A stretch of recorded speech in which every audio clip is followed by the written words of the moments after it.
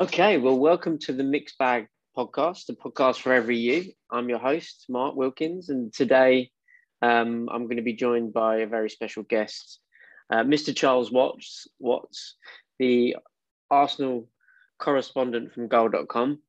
And Mr. Watts, so thank you so much for joining us, and welcome to the podcast.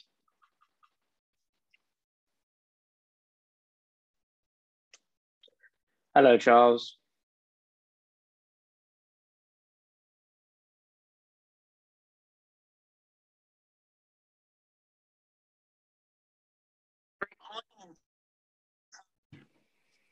Hello, Charles. Hello, mate. You hear me? Yeah, I can hear you. You on screen? Hold on. There you go. What do you think? Right? Yeah, I've tried to go for Thierry. Obviously, Dennis is still my number one player. But that was my dad. My dad got that. Do you remember when we beat Man City? I know. I got it. When we beat Man City, 2-1 at home. It was a terribly rainy night. Oh, the Henri's screamer. Yeah. And I was right behind that at the end. And that's someone in the press took that. I think it was AP. And my dad liked it so much because Henri did that after the game. I don't know if it was an important game. I think it was sort of like an April game or something like that. And we needed to win. And he liked the picture and he got that taken. And I've had it up for the last however many years. Fantastic. Nice. Yeah, good old Highbury days. Anyway, I've kind of done a bit of an intro anyway, just before you joined the call. But essentially, I just wanted to sort of talk to you. Well, it's my first pilot episode, mate. So it's on record, and I'll edit it as necessary. But I've kind of introduced you as Charles Watts, Arsenal correspondent for Goal.com. And thanks very much for joining us. So fantastic. I'm going to say, if you haven't already, please check out Charles's articles and by heading to Goal.com and socials, Twitter, check your YouTube channel, where you should definitely subscribe for, I guess, the most up-to-date Arsenal information on the web, really. So just for the audience, I think for the record, I'm a season ticket holder at Arsenal. I've been going to games since 1994. I've been a season ticket holder since we moved to Emirates. So I do go to all the home games. Unfortunately, or sometimes fortunately, I can't go to the away games very often. And I do rely on Charles's content, of course, as well as the match of the day and highlights where I can see him. So really, Charles, or Chuck, I'll call you, if you don't mind. Go for it, mate. I want to take you on a bit of an emotional roller coaster today to take you through our league season so far. Obviously, starting with really the summer, where before the season started, looking at our squad and who we'd been letting go and what I felt we could get in before the season started. I think we signed Ben White, didn't we? Tavares and Sammy Lokonga before the season actually started. At that point, considering we hadn't spent the 130 that we ended up spending, and looking at the personnel that we'd signed in terms of at the back, and the fact that at the end of last season, or the majority of last season, we struggled to score goals, and really the whole attack of firing, I really felt a little bit of apprehension going into the league season. When you looked at our squad when we started the first game against Brentford or before it, ignoring the COVID situation, how did you think that we'd set up for the new season in terms of personnel? Well, I didn't think it was going to be much different from last season because it was pretty much the same team, wasn't it? And you said ignore the COVID situation, but it was hard to at the start of the season as well. It played such a big part in things. But, I wasn't full of optimism going into the league season by any means. I thought Ben White was a decent signing. I wasn't sure if Arsenal really needed him, though. And that 50 million could be spent elsewhere in more priority positions. I thought Tavares, obviously, they needed left-back cover for Kieran Tierney. We saw that at the end of last season. That was really important. And Sambi looked like a decent, talented young kid who would come in and provide some cover. But in terms of coming in and sorting out the senior team and correcting the problems that we've seen in the last two seasons, there wasn't really much change, was there? So I wasn't full of optimism going into the new season and heading into Brentford, and then Chelsea and Manchester City. Was kind of hoping maybe to have 3 points after those 3 games. That wasn't to be after what happened at Brentford, but I think the inability at that stage to bring in the players we needed to strengthen the starting 11, and then the COVID situation just caused chaos at the start of the season, really, and that's why we saw the results that followed. With David Luiz going and being our kind of like, I hate to say rock because I don't really think that he's a rock, but kind of like our most experienced defender, the whole Saliba thing over the summer was bizarre. Whether there's personal things that we don't know, whether you know or don't, I don't know. But in terms of like having someone at the club signing in for that sort of fee and then not playing him at all, it did look bizarre. But I always felt like Ben White was a bit more ready-made, if that makes sense, even though he's a young defender and hadn't really had that much experience of playing in big games, because obviously when you're playing for Brighton, you're not really. But yeah, it did confuse me, considering the attacking options. I thought Odegaard would come back despite all this kind of flirting with Real Madrid and stuff like that. So I always thought that would be a good signing. But yeah, I felt like we could have spent money elsewhere. At that point, I didn't know what Arteta and Edu's plan was and how much it was being influenced by agents like Jarabjan or whoever and dealing with the Willians and stuff. Because whenever we signed attacking players, it's not been going that well. I mean, the Willian thing was just, everyone was like happy, and then suddenly he starts playing and it's crap. So yeah, it was a bit strange. Willian was weird. I mean, I thought it was going to be a decent signing. I thought it was a pretty no risk signing, and he would continue playing like he did at Fulham on the opening day. And obviously it all went wrong, and it was dreadful. And fair play to him for actually allowing Arsenal to basically rip up his contract a couple of years early, because he kind of looks at that with fear that you're going to be stuck in another Mesut Ozil situation. And that wasn't the case, and I think it's best for all parties that he moved on. But the Saliba one was weird, and I don't know what's gone on behind the scenes. No one does, and it's a weird one, and it's never come out if there's actually an issue between the two or anything's happened. You know, I haven't heard it, and clearly no one else who sort of covers the Arsenal beat has heard it, because no stories have ever come out about it. So, you know, Arsenal absolutely still to this day still maintain that he's part of the future, and you know, there was no purchase option in that loan deal with Marseille like in other loan deals. You know, they haven't included that. And I think what you got to realise with Saliba, obviously he was signed by the previous regime. He was signed by the regime of Raul, Emery, and Husfami as well. You know, Hus was massive in that deal. He was even on the plane on that unveiling video that Saliba recorded. You know, Hus was on the plane with him, come back with him and his agent. And then all three of those are gone, and now you got Arteta, Richard Garlick and Edu. It's just like, it almost feels like he's fallen through the cracks of that regime change almost. But again, Arsenal still maintain he's going to be part of the future. And you know, you look at it though and wonder, you got Ben White and Gabriel now both 23. Unless he's going to suddenly go with 3 at the back when Saliba comes back, you got, you know, is he going to play every game? I don't know, but I think also with Saliba, you've got to remember how young he is. He's still an absolute kid. I mean, what you look around Europe, you look at the very top level, the top teams across Europe. Who's got a 20-year-old centre back starting for him? It just doesn't happen. It very rarely happens, and you just got to.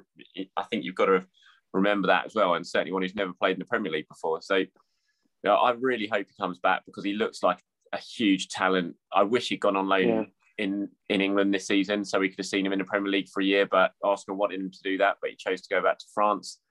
I wish we could have seen him, you know, week in, week out in the Premier League, see how well prepared he's going to be. But hopefully he'll come back next summer. He'll get a chance. We'll finally get to see him, because Jesus, we spent 30 million quid nearly on this kid, and we've not seen him play a single minute yet. And it just seems so utterly bizarre, especially when he's clearly talented and he plays well week in, week out in France. I know France and England are completely different level, but it was a weird one again in the summer. It didn't surprise me that he went out on loan again, though, and hopefully, like I said, he can have a decent season. He's playing at a top level club in Marseille. You know, there's huge expectation on that club. He's under huge pressure with absolutely crazy fans, demanded everything week in, week out. So that's good. He's playing in Europe as well, so you know, he's gone up a level from what he was doing last season with Nice. and hopefully that can serve him well and come back next summer and really sort of crack on and try and get himself into the team. Yeah, I think we've become an impatient fan base considering the personnel that we've got. We always think let's try something new in midfield or in defence just to solve a problem. Like try something new or get the kids on. I think with Saliba, though, everyone was so excited about signing him and he's clearly such a talent. And they spent so much money on him, and it kind of felt like an exciting signing because it was different. It was getting him before anyone else and getting him on board and hopefully seeing him develop into this generational talent that everyone sort of seemed to think he was. He might be. But I think that's part of it as well, because I think there was just such big excitement levels of having got him done, and it felt a little bit different for Arsenal, that deal. And then we were all going to be this absolute superstar, and then we haven't seen him play 3 years later. Great. Just going on to then adding Odegaard, Aaron Ramsdale, and Tomiyasu before the season, the window shut. Sorry, and obviously the big players to leave. William, David Luiz for me particularly. I wasn't worried about it because I didn't want him to re-sign. But just on the incomings as well, Odegaard's. Did you? Because obviously we weren't great at the end of the last 5 games we were good last season, but in the mix of the season, did you feel that Odegaard warranted enough for us to spend what looks like a bargain bit of money on him to bring him back into the club in that position with Emil Smith-Rowe kind of emerging as he was? I think so. I think you got the chance to sign Odegaard for the money that Arsenal had to pay for him. I think he'd do it all day long. I can't see it any way, even if he bombs, which I don't think he will because he's too good a player. You're not going to lose much money on him, I think. And, as long as he plays remotely well over here for the next few years, even if you decide to move on, you should make a profit because he's a quality player. He's young, he's a leader despite his age. He's an international captain, and he made a big impact last season. He improved Arsenal. There's no doubt he improved Arsenal last season. I don't think necessarily that it's going to affect Emil Smith-Rowe because I like Emil out wide. We saw it against Tottenham how well he played there. Even against Brighton, he was by far the standout player,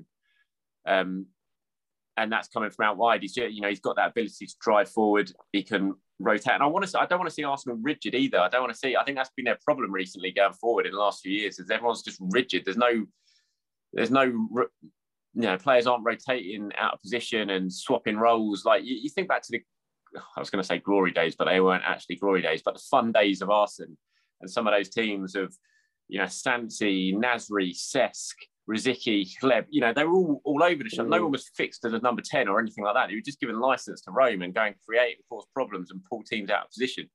And I think when you've got a 3 of Saka, Emil and Odegaard, they've all got the quality to do that. One can pop up on the right, the next they're up on the left. One can move into the 10 role. And I think it just gives Arsenal a little bit more fluency going forward in an attack. And we certainly saw it work really well against Tottenham. I mean, they're all young, so it's not going to be brilliant week in, week out. We saw that at Brighton. It didn't quite work there. But, I think Odegaard adds an awful lot to this Arsenal team, and Arteta loves him. And, he was always a priority when it came to signing an attacking midfielder. It looked for a time like he was going to stay at Real Madrid and they weren't going to let him go. But as soon as Real decided to let him go, then he was always going to come back to Arsenal. Yeah, it's cracking signing. Do you, just talking about rigidity there in our attacking, let's call it fluidity, do you think because we had defensive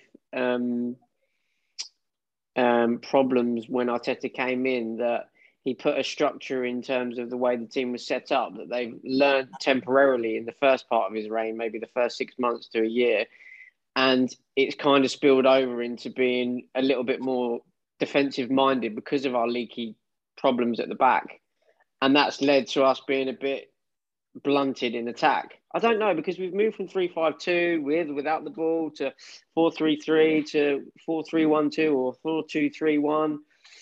I just don't know what our best formation is yet. And it seems like the big teams we need to sit back and counter, but when we come across teams with the low block, then we struggle to break them down. And I don't know why. We always say an early goal at Emirates always helps the crowd and helps the movement, But I still don't feel like I know what our real main aim is. Mm-hmm. He's always wanted to be 4-3-3, Arteta, since he's come in. That was his dream formation. And we kind of seen it recently this season when Partey's been on his own. You had Odegaard, like Burnley away, you had Odegaard and Smith Rowe in that central three, and then it allowed you to have Pepe and Saka on the wing with Auber up front. But I'm just not sure he really trusts that, certainly against some of the better teams and the bigger teams where Arsenal are going to be under pressure. Like, I know people said, Brighton, they're not a good team, but Brighton are a decent team. They play really good football. And they were always going to have, I thought, more possession in that game at the weekend. And so I wasn't surprised to see him go back and have two in midfield in that one rather than leave Partey on his own, because Partey would have been really isolated. So it's just, I think you've got to pick and choose. I think what he's got now of his squad is the ability to change formations and change systems when he wants. He could play back three. I think more often than not, you'll see 4-2-3-1. But against certain teams, certainly at home, I think you'll probably see him play that 4-3-3, and that will allow him to bring another attacker into the team, and which would be Pepe, you would think. And, you know, Pepe's a weird one. He frustrates the hell out of me. He does. And his touch can be dreadful, but he's a goal threat. And Arsenal don't have many goal threats in this team. And when Pepe plays, he is a goal threat. He makes things happen. He can either score or he can create. And you just feel like there's more likelihood of Arsenal scoring a goal when Pepe's in the team for me. So I think more often than not, you've got to try and find a way of including him in a squad, certainly at home. And that's why I do like the idea of that 4-3-3 with Partey, Odegaard and Emil in that three. But like I said, you've got to pick and choose your games, because you do that against someone like Man United or Man City, Liverpool, you're just going to get absolutely destroyed in midfield because Partey will just have no help whatsoever. No, I'm with you. Do you know what? With Pepe, he's my most frustrating player. I would love to see his mindset be much more aggressive, focused on kind of punting the ball, like taking the ball and really dribbling at people, because it seems like he's only got one trick and he's got this like little tiny step that doesn't work. Then it doesn't work in the first minute, it won't work in the last minute. But I really would like to see him like turn into a bit more of a, maybe it's something that he's not ever going to have, you know, that kind of passion to really close someone down and be aggressive and be in the corner of their eye when you're doing your defensive work. And I think that would help his attacking. But he is a frustrating. He's got a great left leg, isn't he? Yeah, but I don't think he's a great footballer, and that's the issue. I think he's very good, like you said, when he's with his kind of one trick and cutting inside and bending one into the top corner, and he's great and he's a good finisher. But in the Premier League, you've got to be more than that. You've got to be able to control the ball well, and that will give you especially if you're out wide, you've got to bring that ball down straight away, and that will give you an extra yard to then run at his man. But with Pepe, invariably doesn't control it well enough, and by the time he's got it under control, he's closed down, and then he hasn't got any space to do what he's good at, which is knock the ball and run and use his pace. So he just struggles a little bit, and it always comes back to that price tag, doesn't it? I think if Arsenal spend £30 million on Pepe, you look at it and think it's a decent enough deal, but it's the 72 million. He's just not a £72 million player. It's plain and simple. He just doesn't have the tools to justify that sort of price tag, which is why it's no surprise that some of the people involved in that deal quickly left the club soon after it was done. Yeah, not surprising. Anyway, Brentford, first game of the season, newly promoted. A brand new stadium, which I drove past on the way to the Arsenal anyway. And then the team's announced, but the COVID crisis. I mean, Arteta's clearly said he doesn't think the game should have gone ahead. Why do you think it did go ahead? Like, it obviously should have been cancelled given the outbreak that we had. Was it just too late to inform the FA, or was it because it was the first game of the season? I think had that not been the first game of the season, had it been on the weekend, Saturday 3 p.m. kickoff, I think that game would have been cool. I think for the Premier League, it would have been an absolute disaster for that. The big return match with fans in the stadium suddenly to be called off on the Friday night when everyone's waiting for it to be called off a few hours beforehand. I don't think they could stomach the idea of it. And so they made it all go ahead. I mean, Arsenal thought, even with a few hours before kickoff, they thought there was a good chance it was going to get cancelled, Really? And it didn't, and it's no surprise to me that they had a bit of a shock there. It was going to be a difficult game at the best of times. As soon as I saw the fixture list, I thought, oh my God, Brent, because everyone was talking about Chelsea and Man City games, but you looked at it and just thought, newly promoted side, in their brand new stadium, first game ever in the Premier League, Friday night, under lights. you just knew exactly what it was going to be. You knew how up for it they were going to be, what the atmosphere was going to be like. And it just immediately sprang out as, oh, no, that's just going to be a really, really tough game. And then on top of that, so many players out, COVID raging through the squad. It was just Arsenal were on a hide into nothing that night. And it panned out, unfortunately.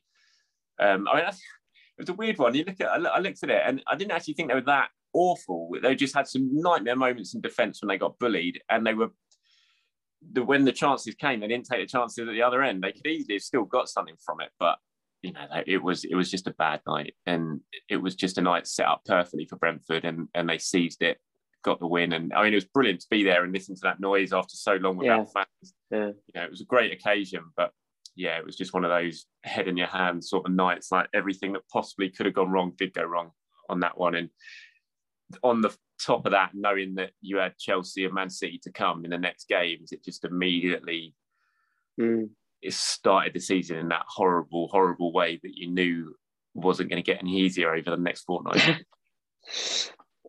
Balogun's debut, a lot of hype about the guy. I've not seen him play more than sort of 20 minutes. I was underwhelmed, but I'm not making a judgment at this point. I think there was it was completely the wrong game for him to be put on the pitch. A show of faith. And sometimes sometimes we've seen players step up and, Cesc played when he was, 16, 17, steps up. You knew he was going to be a player at that point. Balogun, considering his position as well, and the fact that he is young, the whole hype in the summer, I felt a bit sorry for him, to be honest with you. He was on a hide into nothing as well. We didn't even know he was playing until a few hours before the game. He hadn't trained as if Is that true? Yeah, well, right. Look, Laka went down the morning of the game. Like, he was training the day before. Orba was out. Orba didn't train from, I think, the Wednesday, so they knew he wasn't going to be involved. But Laka was, left the training ground on Friday, and was due to meet on Thursday and was due to meet up with the squad on Friday morning and go off to the team hotel. And it wasn't until Friday morning that he had symptoms, and so they had to cancel him. So, and then you had, obviously, Martinelli had only just come back from Brazil and had like no training sessions. Eddie was out, and it was like, what? You just had to throw Balogun in there and hope it worked. And it was a lot to ask of such a young kid, never started in the Premier League before. I don't think he'd even come on in the Premier League before up to that point, had he? And again, on a night like that, atmosphere like that, against a really wound up team, strong defensive team, and we've seen what Brentford have done since that game. They're no mugs at all. They're a decent team, and they've proven that in the Premier League. And it was just a difficult night for Balogun. I wouldn't write him off because of that at all. I think he's a really talented kid, and we've seen that in the Europa League last season when he played. You definitely can't judge him on that one. So I think Balogun should have gone on loan. I don't know why he's still there personally. I think he's not playing under 23s football between now and January is going to do him no good whatsoever. We've seen he's tearing it up week in, week out in that league now. He's too good for it. He needs to go out on loan. I don't know why they've kept him. It just felt like they had to send him out on loan. It's just a bit baffling to me that. But I think I wouldn't be surprised he goes out in January and gets some minutes in the Championship at least. Yeah. Bristol City. I've always liked them as my loan club, That would be great. I think men's football for that guy is certainly regular men's football is what he's going to need. You need it. He's got the physical attributes, isn't he? Yeah. He's too good for 23s. He is. You can see what he's doing every time he plays in it. He's just looks like he's taking the piss when he's playing in it a lot of the time now. You saw the little trick he did the other day at the Emirates a lot when he played on Friday night and won the penalty.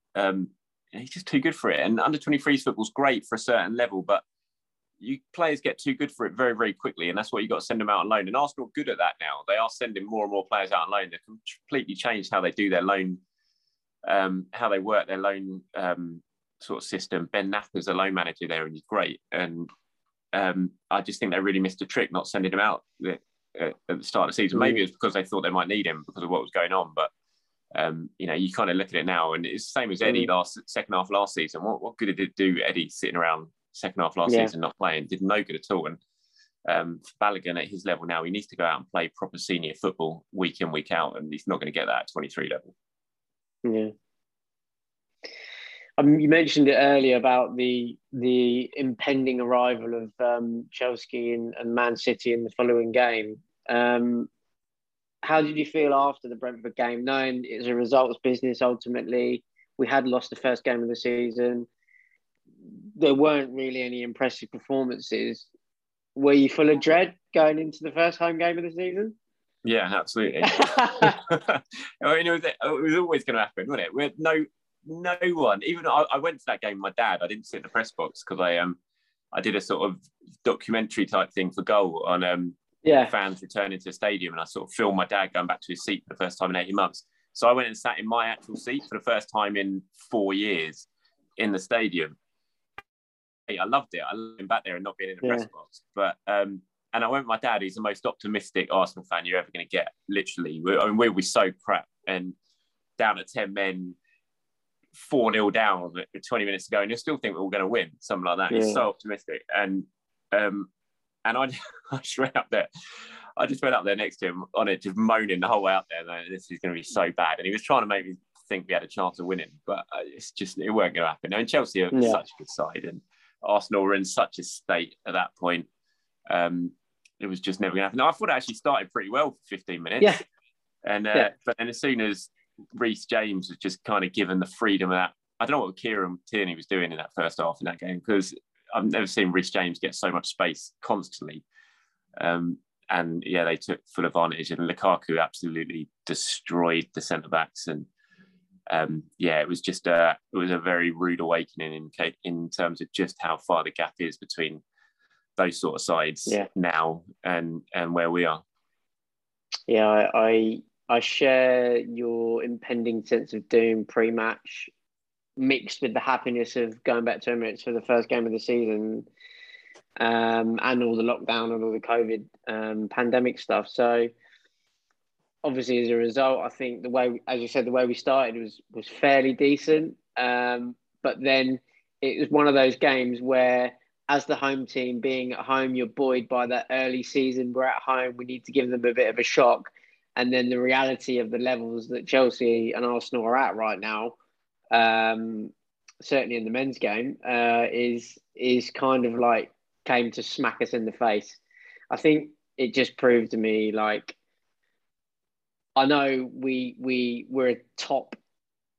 We have been a top side in the past, but Chelsea are they're so far ahead of us in terms of structure, team availability right now, and just the whole way that the club's run or been run under Roman Abramovich, that I feel like we are a long way off that in terms of how the club is run, let alone the first team. So, how did you feel after the game? Just as a fan, obviously separating your job from it, it's kind of like I was pretty depressed.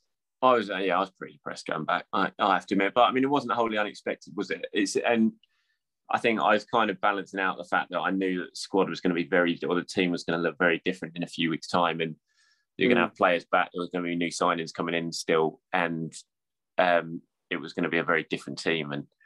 And so I was kind of clinging on to that fact, and I just wanted to get at that point as a fan. I just wanted, and actually as a reporter as well, because dealing with defeats and demoralising defeats when you're a reporter and you have to sit on social media all day is absolutely so disappointing. And I just was so desperate at that point to get Man City out the way, get that international break out the way, and then get to the next batch of games. It was just, that was just a really tough couple of weeks out as a fan and as a journalist covering it. You just wanted to fast forward, just hit that button, fast forward, and get through to the end of the international break. Unfortunately, we'll have to talk about Man City. I think it was the result we expected, certainly, given the way we've been playing against them, even at home, has been for a long time now. I've always felt like David Silva had our number. Then it turned out that it was just Pep in the end anyway. But the level of performance we got in that game, how much do you think the team selection was still influenced by COVID? Because Saeed, Kolasinac, Cedric, Chambers, all starting in the same team, just feels like a team full of potential individual errors. It was just a mismatch. I didn't go to that game because I had to look after my kids. And I remember I was sitting in McDonald's in Maidenhead and getting them a Happy Meal, and the team news came through. And I remember I sat there at the time, I was looking at it, I was thinking, what the hell is he doing? I was just sitting there for about 10 minutes, just looking at it, trying to work out what formation it was going to be. I was like, how the hell is Sead Kolasinac come back in the starting 11 out of nowhere? It was so bizarre. We played the West Brom game just before midweek, haven't we? And Kolasinac had played in that. Yeah. We obviously won 6-0 against West Brom kids. I just remember sitting there thinking, what is he doing? And I knew he always tries to do something clever against Man City, Arteta, and it always backfires horribly, like playing Willian as a false nine away. Yeah. And yeah, I mean, as soon as you saw that team, you knew what was coming, absolutely. And also, you go through, you just said that defence there. You kind of look at that defence there and then look at what the defence is now. I mean, it is literally worlds apart, isn't it? It was just such a mismatch then. And obviously, Xhaka getting sent off at 2-0. I mean, it was just a disaster from start to finish. It was as bad as we all thought. And I think we all knew it was going to be a hiding up there. It always is. And it was bad. It was as one-sided as we all thought. It was horrible. It's just horrible from that. The Xhaka challenge, when he kind of started the movement to go into it, I was like, oh, here we go. Yeah. I didn't expect him to do that. And, what Arteta's been talking about pre-season about Xhaka being our leader and the mentality of the team, his mentality is something that he wants to get out to the rest of the team. And, he is a leader and someone to look up to. I have mixed feelings about Granit because sometimes I think he can be absolutely phenomenal, but it's a one in every 10 matches scenario. And the rest of the time he's questionable, particularly when he's got the ball in that kind of low-lying defensive midfield position with his facing our goal and he's got two defenders closing down on him. That's when my heart rate rises. His contract extension potentially justified. I don't really know.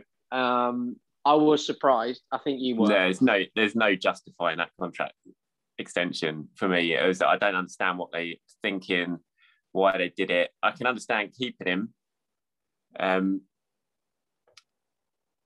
Sorry, I'm going to have to plug my phone in, mate. It's about to run out. Okay. I can understand keeping him, but to give him a contract extension, it made no sense. I mean, this is a player they were happy to lose. They were going to sell him just a month before. If Roma had put the money up, he'd have gone. And instead, they give him a new contract. And there's no real market value to protect there. Like they said, a lot of people said, they're just protecting his value. And I said, well, what value really is there for Xhaka now? You're just basically making him harder to sell when he's not a first team regular anymore. And it just baffled me out. I didn't understand it.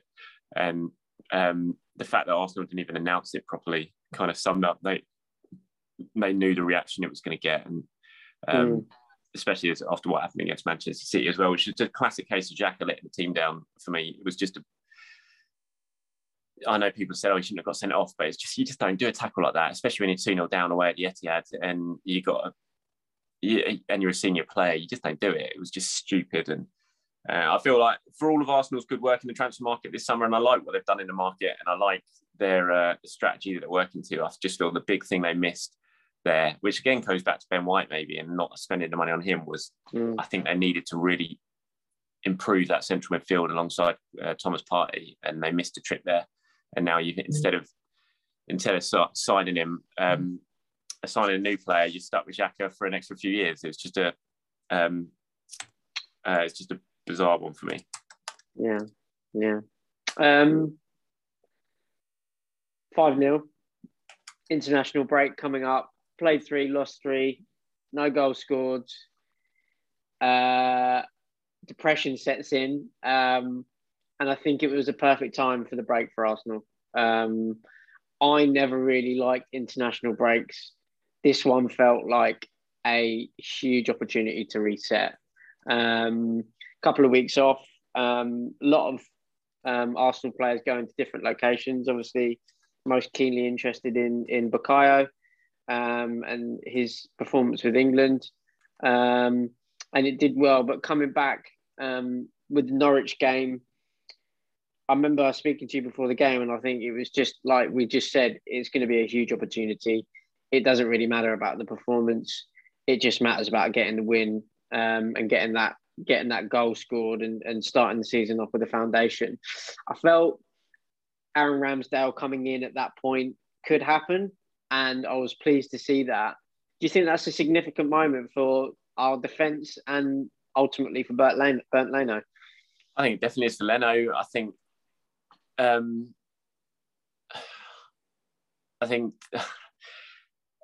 I'm surprised that it's happened this quickly in terms of him replacing Leno. I thought it would happen at some point during the season. I didn't expect it to happen under a month, but I think after the way Arsenal had started, the goals they conceded, you just felt like something needed to change at some point.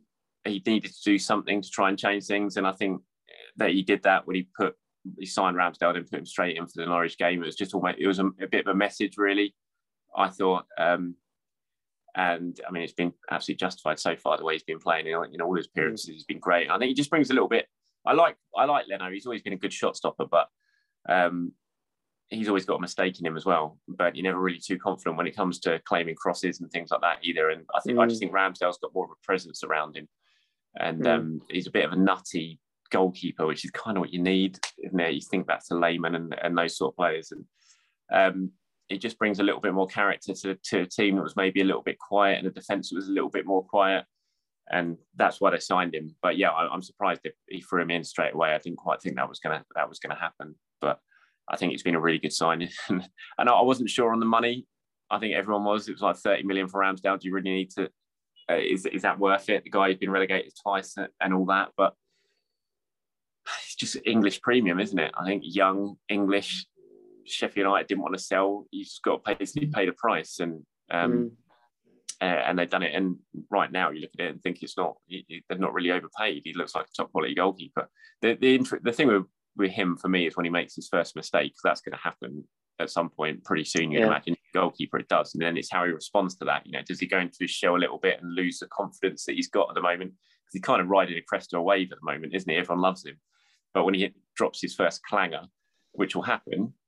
How does he respond to that? Does he go into his shell? Does he lose that confidence, or does he just bounce straight back and like all top goalkeepers do? So I think that's going to be really interesting to watch. Yeah, I agree with everything there. I think his vocal reliability to let his defenders know, good or bad, what they've been doing positionally, and the kind of like overzealous kind of celebrations when they make a good tackle, I think is a really, really important aspect of the way he keeps goal. And I really like to see that. That's what I would want to see if I was on the pitch as a defender anyway. So a good debut as well. Clean sheet. I felt like it wasn't a great performance in the first half. We created some half chances, but wasn't really convinced of our shape and the speed at which we're moving the ball. And I think that did change in the second half. And confidence seemed to grow in the team. The crowd certainly in the North Bank. And just getting the ball in the back of the net, really. I know it was by hook or by crook. It wasn't the most glorious of chances to score, but we got the job done. And I think I spoke to you saying it was a really big foundational win in terms of mental headspace. Yeah, I think it was. It was that game, a classic moment of you just got to get a win. However you do it, you got to win it. At that stage, after those 3 defeats, you had to get something on the board against Norwich at home. And they did. They should have won it miles more comfortably, shouldn't they? It should have been, 3-4-0. They had the chances to do it, but just didn't take them. In the end, they needed a bit of a scrappy one to get it. And that was kind of what I mean about Pepe making something happen. He did that game. I think he had 6 shots and created 6 chances. The goal came from him hitting both posts. And it was just about getting over the line, keeping the clean sheet. It just felt a little bit fresh, that one, afterwards, because you come back, you'd seen a new goalkeeper, you'd seen a new centre-back partnership. That was the first time we saw White and Gabriel play together. You had Tomiyasu playing for the first time. You had Partey back involved again. You had Sambi starting that one. It just felt a little bit new and completely different to what we'd seen in the previous 3 games before the international break. And then, you got the win as well, which added to that and helped with a sort of buzz in terms of the crowd and the supporters. And that kind of felt like the moment the season started, didn't it? You kind of got those first 3 games away, which you knew were going to be pretty disastrous. And now it started. You got the new signings on board. The squad started to feel like Arteta's squad and team for the first time. It was, the difference in terms of just that one game from Man City to Norwich completely different defence. You know, it couldn't have looked more different in terms of personnel and performance. And that was a moment just felt like the season had started. And obviously, and then you had the Burnley game after that, where it really sort of continued on from that. And you had the real battling performance up there in a game where Arsenal would tend to kind of struggle, got the win with a moment of class from Odegaard and sort of backed up that Norwich game. And those two, they felt like the building blocks. You had the home win and then the gutsy, gritty away win, both won by the odd goal, both games won without conceding. And they kind of felt like the building blocks and laying the foundations for the season, those two. And then obviously Tottenham happened, which I'm sure we'll talk about. And it was just, it was a moment that week, Norwich, Burnley, it was the week that the season started for me, really. The non-penalty at Burnley with Mr. Anthony Taylor, it felt like VAR working really well for the first time. I don't know whether that would have happened last season or not, but certainly a good moment, I think. And the way that VAR has been used in general this season, I think, has been a lot better. Obviously, they're still going to be making mistakes. And the fact that they couldn't check the James Milner incident last week for the potential yellow was a bit bizarre. But Anthony Taylor tried his best to ruin the result for us. But VAR came to the rescue, which was nice. But I think that it was a great free kick from Odegaard. It was battling. We needed a 1-0 win. I had quite a lot of fear going into the game. Did you actually go there?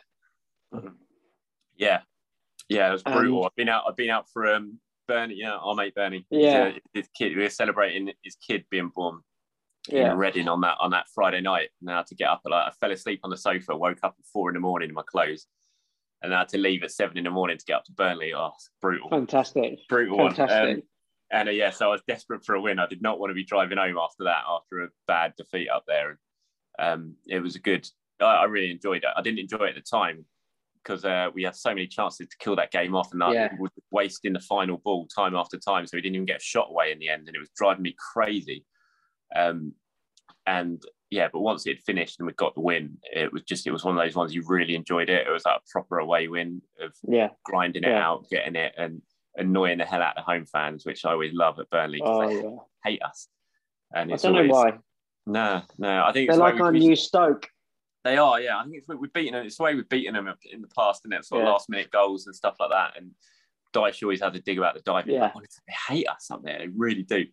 And so it was, it was good to get the win in that one. And it was a moment of class from Odegaard. The VAR, like I said, worked really well. I mean, where I was in the press box, you could see straight away. It was like I had the perfect angle. You saw Ramsdale clearly got the ball, and so I was convinced it was going to be overturned as soon as it was given. It just looked so blatant to me. So it wasn't a surprise to see that overturned. And like I said, it was basically working very well. Yeah, I liked it. Then Tottenham Hotspur at home. One of the fixtures. No, I lie. I think it's the fixture I look for first after the first game of the season. And getting the victory is always the most important thing. I think the significance of the win, considering we have had some real great results against Spurs at home since the Emirates era, really. There's obviously a couple of aberrations that we won't mention. A significant draw that may or may not been made into a DVD. But certainly the significance of the win and the overall team performance against Spurs, it felt like when we played Manchester United and won 2-0 at home in Arteta's first real game at home for us, I think it was on New Year's Day. Was it New Year's Day performance, or was that against Chelsea when we really did have to win? And it felt like we were in control. Yeah. It was a brilliant performance from the start. Tottenham were a shambles, which was good. But Arsenal, fantastic. It was just a really special day, that one. It was the best atmosphere I've heard there since the 4-2 when Torreira scored. Fans were up for it. And it just felt like the moment Arsenal's season really sort of ignited at that point, because you'd had the building blocks, like I said, and the foundations of the 2 wins, but you wanted a decent performance as well and some goals, and it all just sort of came perfectly to a head in that first half against Spurs, didn't it? And they played really well, like the fluency I talked about in attack and Tottenham just couldn't struggle with couldn't contain the movement of Arsenal, and they took their chances, which is something they don't always do. It was just a perfect 45 minutes. It was great. It was one of the ones that was really tough to be sitting in a press box for a game like that. You just wanted to be sat out in the actual stands where your dad and properly celebrate. It was just a real special afternoon, that one, and hopefully it's the kind of benchmark for what you want to see for as the season progresses now, because it proves that they can do that. They can play that sort of way. They can cause teams problems going forward. They can score goals. They can create chances. And you kind of want to use that performance as a benchmark and not just have it as a sort of one-off because it was a North London derby. You want to see that's what you want to see, especially at home on a weekly basis, really, at that sort of performance, because they've shown they can do it. It's just about doing it on a consistent basis now.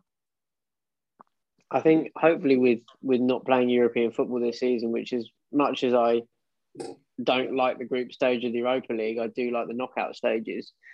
But just in the Spurs game, I think the impact of Hale End was for everyone to see there. And I went to watch England during the summer at the Euros, and not many people actually knew about Saka and like how he has been carrying our team.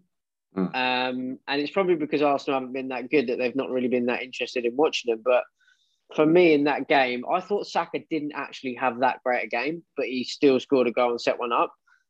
Maybe that's being a bit of a harsh on him, but certainly Smith Rowe, his ability on the ball, to run with the ball, to see things, those two really connected. And the best thing for me was reading afterwards that they were talking about scoring a goal and setting each other up at breakfast. It's the kind of thing that, we all want to do as football fans. Yeah. Talk to your mate about going to play Tottenham and scoring a goal in the North London derby and then going to do it in the first half. So brilliant result, great finish. And really impressed with what's going on with those two players particularly, because I think I absolutely love Saka, but I still had doubts about Emil Smith Rowe, but he's really, really impressed me since he's come back into the team. I think Smith Rowe is going to be better than Saka. I really do. I think Smith Rowe. Really? I think he's got absolutely everything. His ability to run with the ball, drive with the ball. I mean, the goal, Auba's goal, Smith Rowe's touch to get that out of his feet and move it forward, and just his head down. And he showed it against Brighton as well, with just his willingness to run and get away from players. I just think he's going to get better and better and better. And I think Saka's absolutely incredible talent as well. In between them, the two of them are just going to continue to carry Arsenal as they have done for the last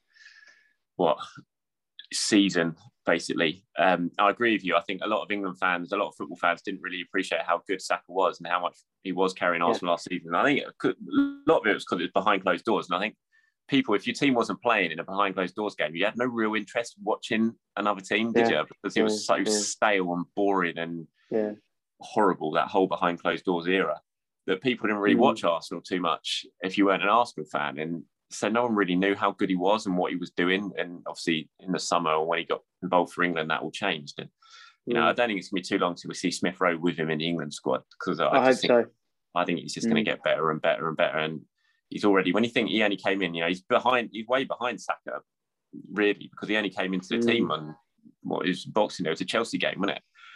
And so he only sort of played half a season last season, whereas Saka had been playing under Emery and then certainly under Mikel before that. So he's behind in his development, and just the rate of improvement. And he just looks like a proper senior player to me now. When you look at Smith Rowe, I don't even think of him as a youngster anymore. And I just think he's going to get better and better as well. I think he's made me laugh. Aston Villa bidding 25 million for him in the summer. Absolutely cheeky. Mad.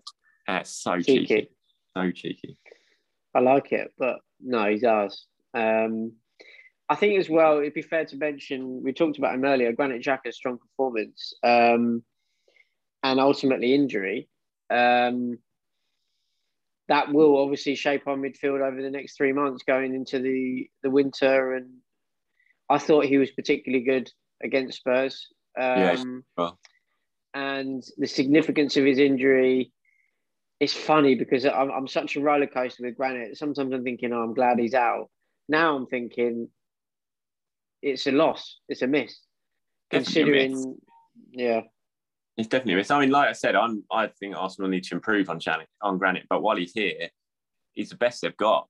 still, certainly with Partey, and they miss him when he doesn't play because he's so important. I don't think that's not me saying they shouldn't improve on him and sign someone else, because I think they should, but he's a really important player for this team and the way Arteta wants them to play. And when he's in the team, Arsenal are just a better side, I think, and they're going to miss him in these 3 months. Absolutely, definitely going to miss him. And it's a shame, really, because we've just not seen Partey and Xhaka together at all, because all of last season it was Partey was out, and now Partey's back and Xhaka goes out. And it is a shame. And, there's no doubt in my mind that Arsenal are going to miss him in these next 3 months. And I'm not sure exactly what Arteta's going to settle on. Is he going to give Sambi a proper run for 3 months, or is he going to move things around and go 4-3-3 more than he probably would have done? So we'll have to wait and see as that all progresses. He went with Sambi against Brighton. I thought Sambi did pretty well. I thought Partey had a poor game at Brighton, but I thought Sambi played pretty well. And I like what I've seen from him, but he's a different player to Xhaka. He's on a different level of experience, and I think Arsenal are definitely going to miss him. There's no doubt about it. The Brighton game. What impressed me most about it was Brighton's press. It felt like we played into their hands, because Potter obviously planned for us to be playing it out from the back, trying to draw them in, and Brighton's aggression didn't match ours in that it was so much higher. And I just thought to myself after the game, like, we need to be a bit more wary of this and have a little bit of a different tactic. I think Ramsdale tried to play the ball longer, more in the second half, and get us up the pitch a little bit quicker. Do you think we have actually got a plan B when we're trying to play out the back like that, and it was dangerous? And yes, it does work when we can draw the players in. But if we don't match the aggression levels of the opposition or manage to get round them with 2 or 3 clever passes, I feel like we really get sucked into trying to repeat it when we should be trying something else. I'm not sure we have another plan, but Brighton's press was really great.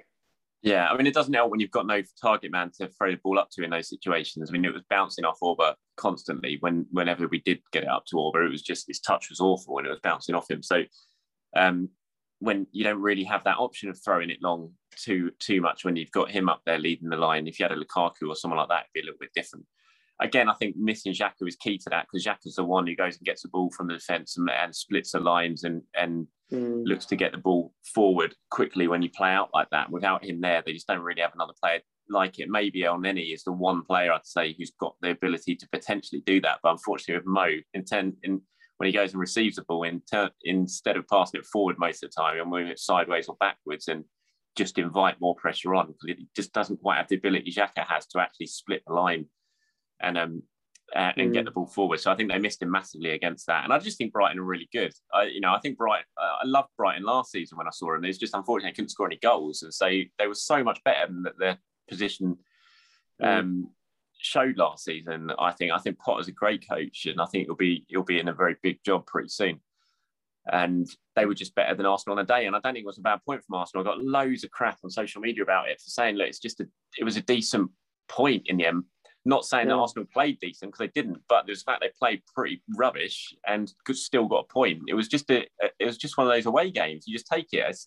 There's such a thing on social media that winds me up, that you have to win every game, and if you don't win every game, it's a disaster. And you're not, especially when you're a young team like Arsenal, you're going to have ups and you're going to have downs. You had the up against Tottenham, and then you had the down against Brighton, but they didn't lose. They ground it out, and they found a way to get a point out of it. Yes, they rode their luck at times, but you just have to do it. The Invincibles drew 12 games, for God's sake, and played badly on some of those games, but they just managed to get the draw and move on. And that's what you're going to have to do this season for Arsenal, because they're not going to win every game. It's a work in progress. And I just thought it was one of those games where they didn't play well. Brighton were better. Conditions were absolutely dreadful. And they just got something out of it, and you move on and hope to get 3 points in the next game. It was just one of those away games for me in the end, where they were lucky, but they got a point, and you just can't really complain too much about that, can you? No, I totally agree. I felt like conditions were...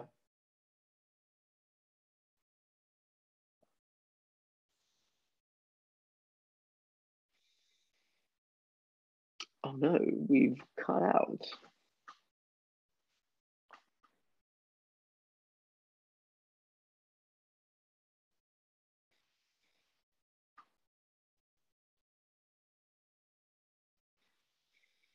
Well, it looks like we're in a lull. Let's see if Charles can rejoin. Hopefully we can edit this out.